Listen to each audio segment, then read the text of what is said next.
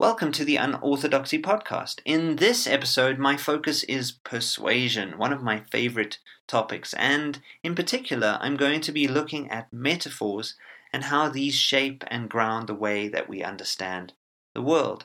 This stuff is really interesting to me, so my hope is, as always, that it will be really interesting to you too. Persuasion happens at subtle levels and at more overt, obvious levels. Sometimes the rhetoric we're faced with in media and culture and film and adverts, etc., is obvious.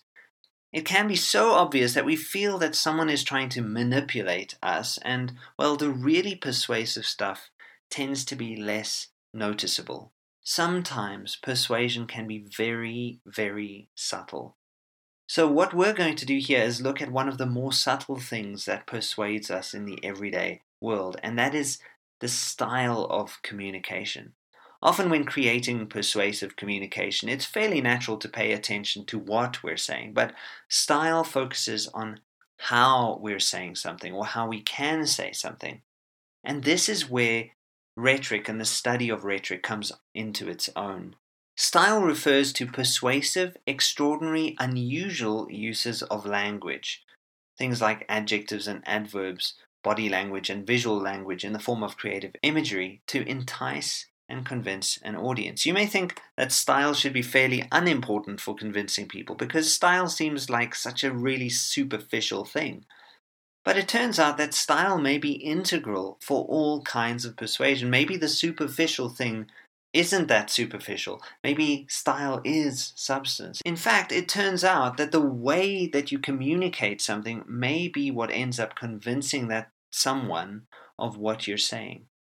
Style pulls us into content, and when the style is all wrong, the content becomes less accessible. Of course, the line between style and content is probably impossible to draw, but the idea is still worth keeping in mind. To begin to better understand why style is important, I want to refer to an example. That is the film Inception, which was directed by the amazing director Christopher Nolan and released around 2010. The basic premise of the film is that there are these people in the film who use this thing called dream heist technology, it's a little sci-fi invention, to steal ideas from people.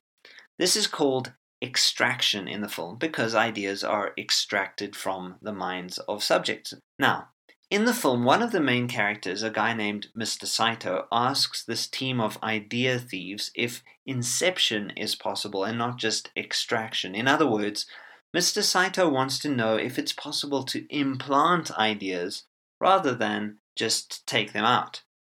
One of the idea thieves that he is speaking to is a guy named Arthur, and Arthur says in response to Mr. Saito's question that inception is impossible because the subject's mind can always trace the genesis of the idea. Arthur then uses this example. He says, if I tell you not to think of an elephant, what are you thinking of? Well, you're thinking of an elephant in order to not think of an elephant. Even if you think about an orangutan or that girl or that guy that you like, or if you think about what you're having for lunch, you're still thinking of those things in relation to the elephant that I told you not to think of. The idea of the elephant has been implanted, and you are very aware of where you got the idea. Arthur's point in the movie is this. He thinks that we tend to be able to figure out where we get our ideas from. And if we can tell where we get the ideas from, then maybe we aren't going to be that easy to manipulate. Well, this works really well in the movie, but in real life it doesn't actually make that much sense. Allow me to demonstrate. When did you first hear the word is, or the word movie, or the word this, or the words left, or artist, or burglar? I could go on and then list all the words that you've heard in your entire lifetime, and I'm sure you'll agree, it turns out that all the words that you have in your vocabulary are ideas. And I'd venture to guess and say that you can't remember where you got all of those ideas from. Of course, sometimes you will notice where ideas come from. Sometimes you will be paying attention to who you got the idea from. But for the most part, we are not clued up as to how we got the thoughts that we think. Inception is happening all the time. We are being persuaded all the time. But we're generally not aware of this. In fact, the philosopher Nathan Anderson writes, "It's easy enough to deliver ideas. It's done all the time and without any need of dream heist technology, just words and willing ears.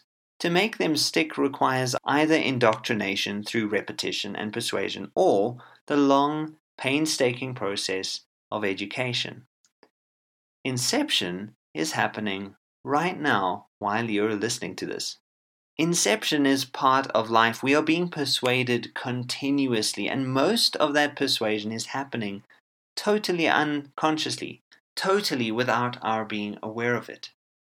Of course, there are times we will become aware that someone is trying to persuade us, but often we're not aware of the primary mechanism according to which we get persuaded. And what is the primary mechanism of persuasion? Well, the primary mechanism turns out to be, and that is according to George Lakoff and Mark Johnson, metaphor. The cognitive scientist Douglas Hofstadter suggests that the foundation of all thinking is not metaphor but analogy. However, when we get into the details, it'll turn out that metaphor and analogy amount to pretty much the same cognitive mechanism, the basic thought process of comparing or approximating one thing to another is the same in both analogy and metaphor. Of course, I know that there's a difference between metaphor and analogy at the level of definition. Metaphor tends to refer to a figure of speech in which a word or phrase is applied to an object or action to which it is not literally applicable. For example, one person might say, "My thoughts are cloudy." Analogy, on the other hand, refers to the comparison between two things that allows both similarities and differences to become apparent. For example, at the level of analogy, I might say something like, "Watching a dog run into a house is like seeing a train move into a tunnel." There's a kind of parallelism over here. However, again, there is reason to see the basic cognitive processes of analogy and metaphor as being the same. In both metaphor and analogy, one thought or concept or pattern is thought through and in terms of another thought or concept or pattern. And so, with this in mind, and for the sake of simplicity, even while I treat analogy and metaphor as comparable, I'm going to stick here to talking about metaphor. If you like, you can keep in the back of your mind the idea that an analogy can be thought of as a complex metaphor. So metaphor, which we usually think of being this frill that you add on to a sentence or an idea, may just be the basis of our cognition. In their book, Metaphors We Live By, George Lakoff and Mark Johnson write the following. They say, "Our concepts structure what we perceive, how we get around in the world, and how we relate to other people. Our conceptual system, which happens to be rooted in metaphor, thus plays a central role in defining our everyday lives." This may seem like an exaggeration, but the truth is that metaphors shape how we see and live. And by the end of this, I hope that you and I will be on the same page. The writer James Geary, in his book I is the Other, says this: "We think metaphorically. Metaphorical thinking is the way we make sense of the world, and every individual metaphor is a specific instance of this imaginative process at work. Metaphors are therefore not confined to spoken or written language." What Geary is getting at here is that metaphors shape our very consciousness of the world. You may think that this is an exaggeration again, but it really isn't. According to some studies, we utter around one metaphor for every 10 to 20 words that we speak, and about 6 metaphors per minute, and we're generally not even aware of this. Take this, I'm going to read a little excerpt from a weather broadcast from Australia, and it's just a simple example, but it is so filled with metaphors that you can't get away from the fact that this is shaping the way that we even understand something that is as scientifically informed as meteorological research. So this is what the broadcast says. "Perth is in the grip." By the way, I'm going to emphasize the metaphors just so that you get the idea, even though it's a little annoying to do it. Perth is in the grip of a heat wave with temperatures set to soar. Temperatures are like an eagle to 40 degrees Celsius by the end of the week. Australia is no stranger to extreme weather. Melbourne was pummeled with hailstones the size of golf balls on Saturday. Droughts, bushfires and floods have all plagued large swaths of Queensland, New South Wales and Victoria. Again, it's a bit annoying to emphasize every metaphor that's being used, but the point is, we think our thoughts are being shaped by the facts, when in actual fact, metaphor is doing a whole lot of work. Let's look at something else that Lakoff and Johnson say about what metaphor is, to get a better idea of what it's doing. They say that the essence of metaphor is understanding and experiencing one thing in terms of another. This fits with something that Aristotle says. He says that metaphor is the process of giving a thing a name that belongs to something else. Ordinary words, says Aristotle, convey only what we already know. It is from metaphor that we can best get hold of something fresh. That's a profound statement. It is from metaphor that we can best get hold of something fresh. With this in mind, we may have a better sense of what metaphor allows us to do. It starts with what we know and then shifts our attention onto what we don't yet know. It's the thing that allows us a new perception of things. It uses what is familiar to us to introduce us to what is unfamiliar. And this is what all rhetoric does. This is what persuasion is all about. It intervenes into our consciousness and tries to shift our perceptions by making use of the fundamental rhetorical tool of agreement. Metaphor, and of course analogy, can be described using a kind of formula.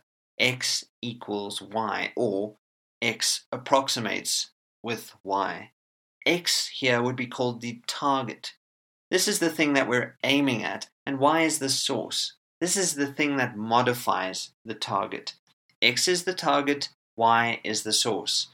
Another way to understand this is to say that X is the object we're looking at, in a way, and Y is the lens that we're using to look at that object. X is seen through Y.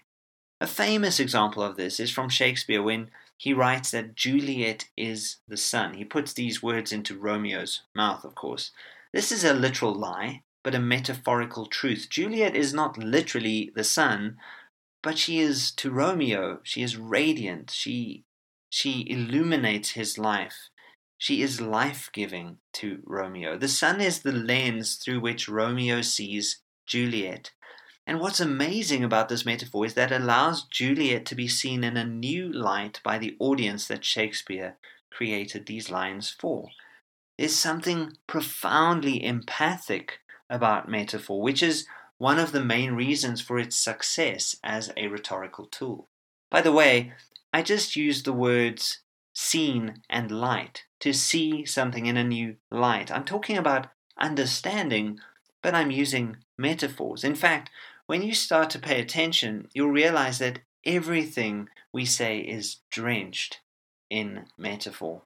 Nelson Goodman, in his book Languages of Art, says the following on this idea. Metaphor permeates all discourse, ordinary or special, and we would have a hard time finding a purely literal paragraph anywhere. This incessant use of metaphor springs not merely from our love of literary color, but also from urgent need of economy. If we could not readily transfer schemata to make new sorting and orderings, we should have to burden ourselves with unmanageably many different schemata, either by adoption of a vast vocabulary of elementary terms or by prodigious elaboration of composite ones. It's a bit of a mouthful, but I think he's made a good point here. So we not only need metaphor, we simply can't avoid metaphor. It's actually how we think. It's not just something that we occasionally use to spice up a sentence. And the thing to understand here is that metaphor is both the way that we currently look at the world and it's how we are introduced to new ideas. Metaphor confirms our current experience, and by doing so, it allows us to expand our understanding. I'll say that again because it's important. Metaphor confirms our current experience, and it expands our current understanding. I want to spend the rest of our time here talking about these two things. First, I'll talk about how metaphor confirms our current experience. Then, I'll talk a bit about how it expands our current understanding. On the first thing, it's important to realize that metaphors arise out of our actual concrete experience of the world. Lakoff and Johnson make the claim that in actuality, no metaphor can ever be comprehended or even adequately represented independently of its experiential basis. This is an idea that comes through in Lakoff and Johnson's book Philosophy in the Flesh. The basic idea is that our entire cognitive capacity is shaped by our physical sensory experience of reality. Thought is materially conditioned. This is a strange idea at first, perhaps, but I think it's very helpful because it suggests that there are two ways of knowing. There's knowing about something, and then there's a deep experiential knowledge. And appeals to experiential knowledge tend to be more powerful. Also, these two types of knowledge, I suppose you could expand them depending on your philosophical perspective, but these two types of knowledge play with each other and are always working in dialogue. One way to understand the material affectedness of thought is to look at how we deal with abstract ideas. Take the concept of time, for instance. It's a very abstract thing that we really struggle to comprehend in experiential terms. Can we feel time? Most people think that we can't feel time, mostly because time is part of how we're made. It's so much a part of you that you're not able to really sense what it is, at least in direct terms. So time is a bit like this. It's really abstract. And yet we talk about time in fairly reasonable terms. But we do this by talking about time primarily in terms of other experiences. For example, we tend to talk about time by comparing time to money. We do this in different kinds of metaphors, but the grounding metaphor is always money. We say time is money. Money, after all, is something that we have some concrete experience and understanding of. And this is why we can say that we waste time, or that we want to save time, or that we're running out of time. We're all on borrowed time. And we even say that some activities are worth our time and some are not. The only way we tend to understand time is in terms of something else. Then let's look at the idea of an idea, for example.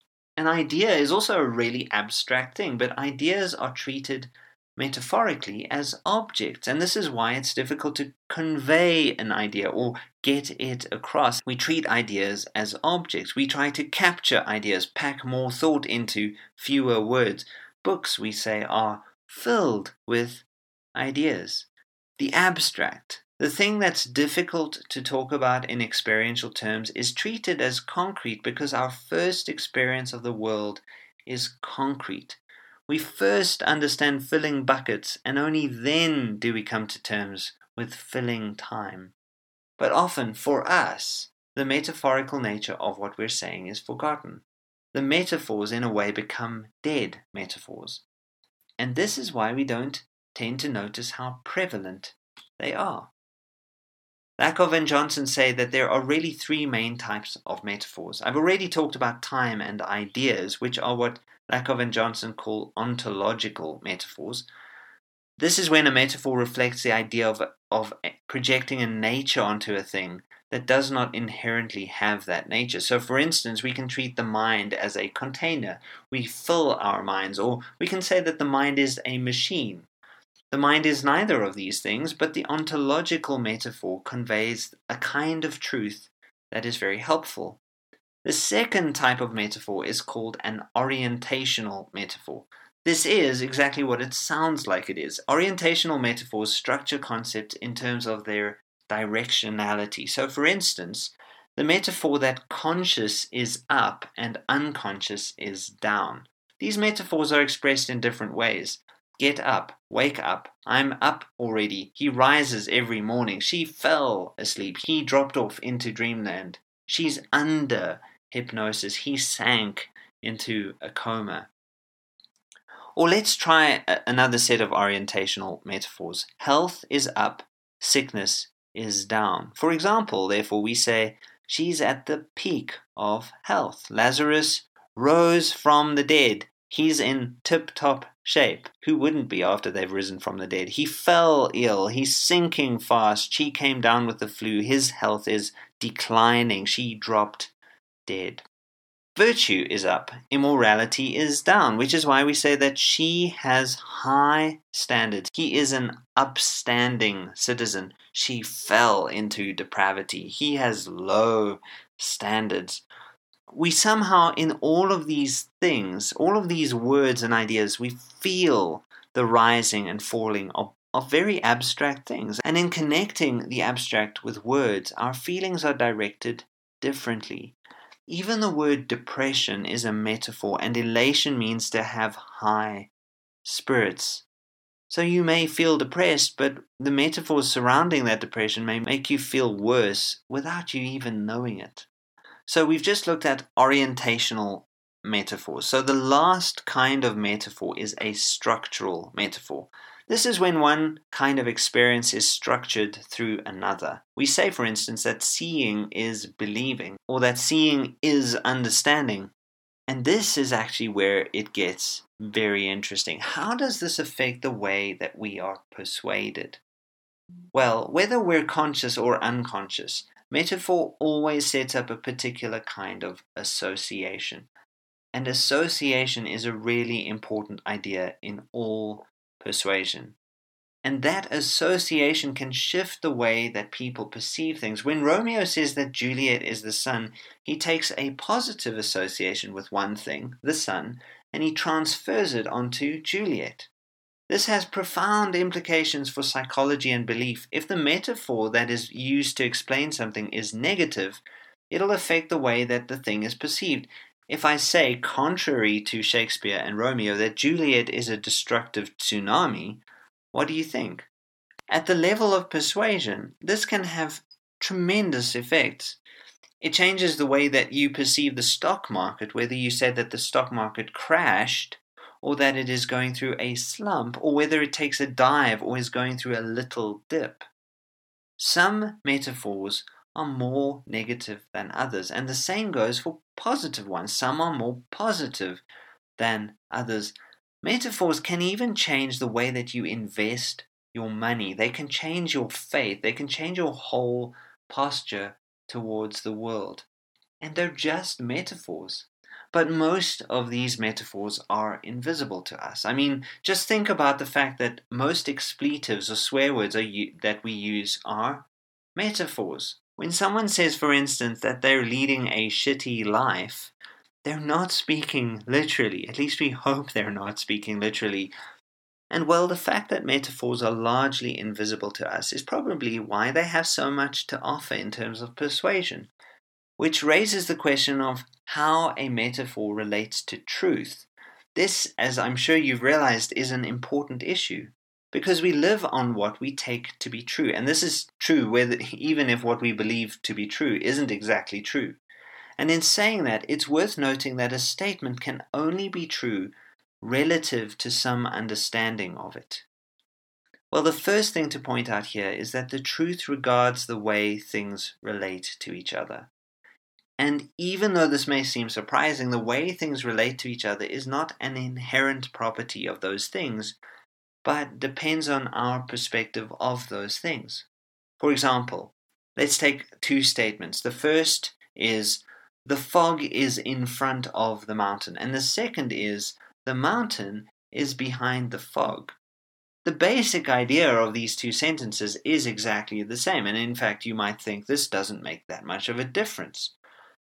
But the difference is actually a little bit profound. In the first sentence, the fog is the most important thing being considered. In the second sentence, the mountain is the most important thing. Both statements suggest a perspective, and that perspective suggests a sense of what is more important, the fog or the mountain. The second thing to point out with regard to metaphor and truth is the relationship between categorization and truth. It's worth remembering that every emphasis is a de-emphasis. Every communication is, in some ways, a miscommunication. In fact, all categories are not fixed or uniform, but are always context dependent. Let me say 3 different sentences to convey what I mean here. The first sentence is, last night I ate dinner with a lesbian. The second sentence is, last night I ate dinner with a Marxist. And the third sentence is, last night I went to dinner with a world-famous cellist. The weird thing here is that all 3 sentences may refer to exactly the same person. The person in question may be a lesbian, Marxist, and world-famous cellist, but the category that I prioritize in each different sentence shifts perception. The category creates a certain understanding, but also a certain kind of misunderstanding, and that's going to be true of any metaphor. With regard to metaphor and truth, metaphor highlights and makes coherent certain aspects of our experience. I'll say that again. Metaphor highlights and makes coherent certain aspects of our experience. And in doing so, metaphor can shape the way that we think about things. A great way to see how this works is to have a look at songs that create metaphors for love. For the band Muse, for example, Love is Madness in their one song. For the Supremes, Love Don't Come Easy. They basically say here that love is hard work. Amy Winehouse says that love is a losing game. So love is a game here. But Ryan Adams says that love is hell. And John Lennon says that love is a need because all you need is love. Love is beginning, says Imaginary Future. And John Paul Young says that love is in the air. And this is such a fascinating metaphor because it suggests that love is a contagion. It's a bit like getting the flu. Love is a battlefield, according to Pat Benatar. Love is a stranger, according to the Eurythmics. And love is gone. In other words, love is a missing object, according to David Guetta and Chris Willis. Love is, to all of these different writers, totally different things, but it's still love, right? Every metaphor modifies the way that we understand a thing. And this brings us to the second really big thing that I want to talk about, although I will do so only very briefly. I've spoken about how metaphor confirms our current experience. But what happens when you take 2 common experiences and combine them in a new way? Well, this is when metaphor can expand understanding. This is when inception takes place. The truth of the source, the object, is modified by the target, that is the metaphorical image. This may seem like a very small thing at first, but it's a really big deal. It means that language can be modified in slight, almost unnoticeable ways and totally change the perceptions of people. And in turn, it can then change beliefs and behaviors. I want to refer to a few examples to highlight the powerful degree to which metaphors shape the way we think. I want to think about the word jihad. I'm sure most of you, if you're not a Muslim, most of you will have heard this because it gets bandied about in the media. Now, most Muslims, for instance, see jihad as a spiritual struggle. In Islam, the real jihad, the greater jihad, as it is sometimes known, is about living a life of peace and self-control and self-discipline. This spiritual struggle is the struggle of living a good life, living well and in harmony with others. This understanding of jihad is primary in Islam. But religious fundamentalists, who are not really religious at all, are in this very fringe group of people, and they've taken the concept of jihad in terms of a much more violent grouping of metaphors. And so jihad becomes for them holy war. It's no longer a personal inward wrestling match, but a question of external violence and conflict. As I said, the metaphors we use can change what we believe, or at least shape it in profound ways. Every religious perspective uses metaphors to try and convey its truth, and those metaphors can totally transform the way that people understand what sort of truth the religion in question is in fact getting at.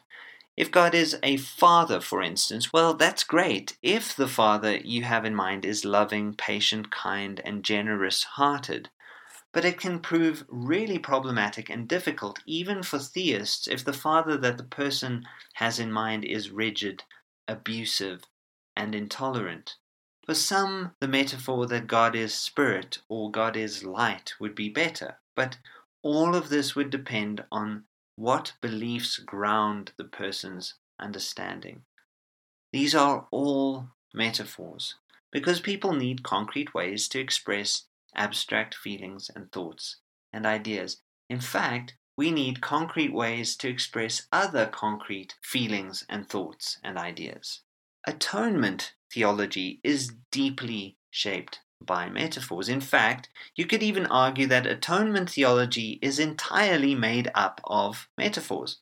And when you realize this, you might also realize that this can deeply affect how people relate to God and other aspects of faith. In the Eastern Orthodox tradition, for instance, one of the metaphors that Gregory of Nyssa uses for what happens at the crucifixion of Jesus is that death, like a fish, swallows the bait that is the dead body of Christ, and Christ therefore dupes death into swallowing the source of life itself, and in the end death is defeated, and this pure life acts like a poison to death. That's a really powerful metaphor, isn't it? But then you have penal substitution theology, which is still highly dominant in evangelicalism, and the point is, it's a metaphor, and I think people would really do well not to literalize it, because as soon as you start to look at the mechanics of the metaphor, you run into trouble.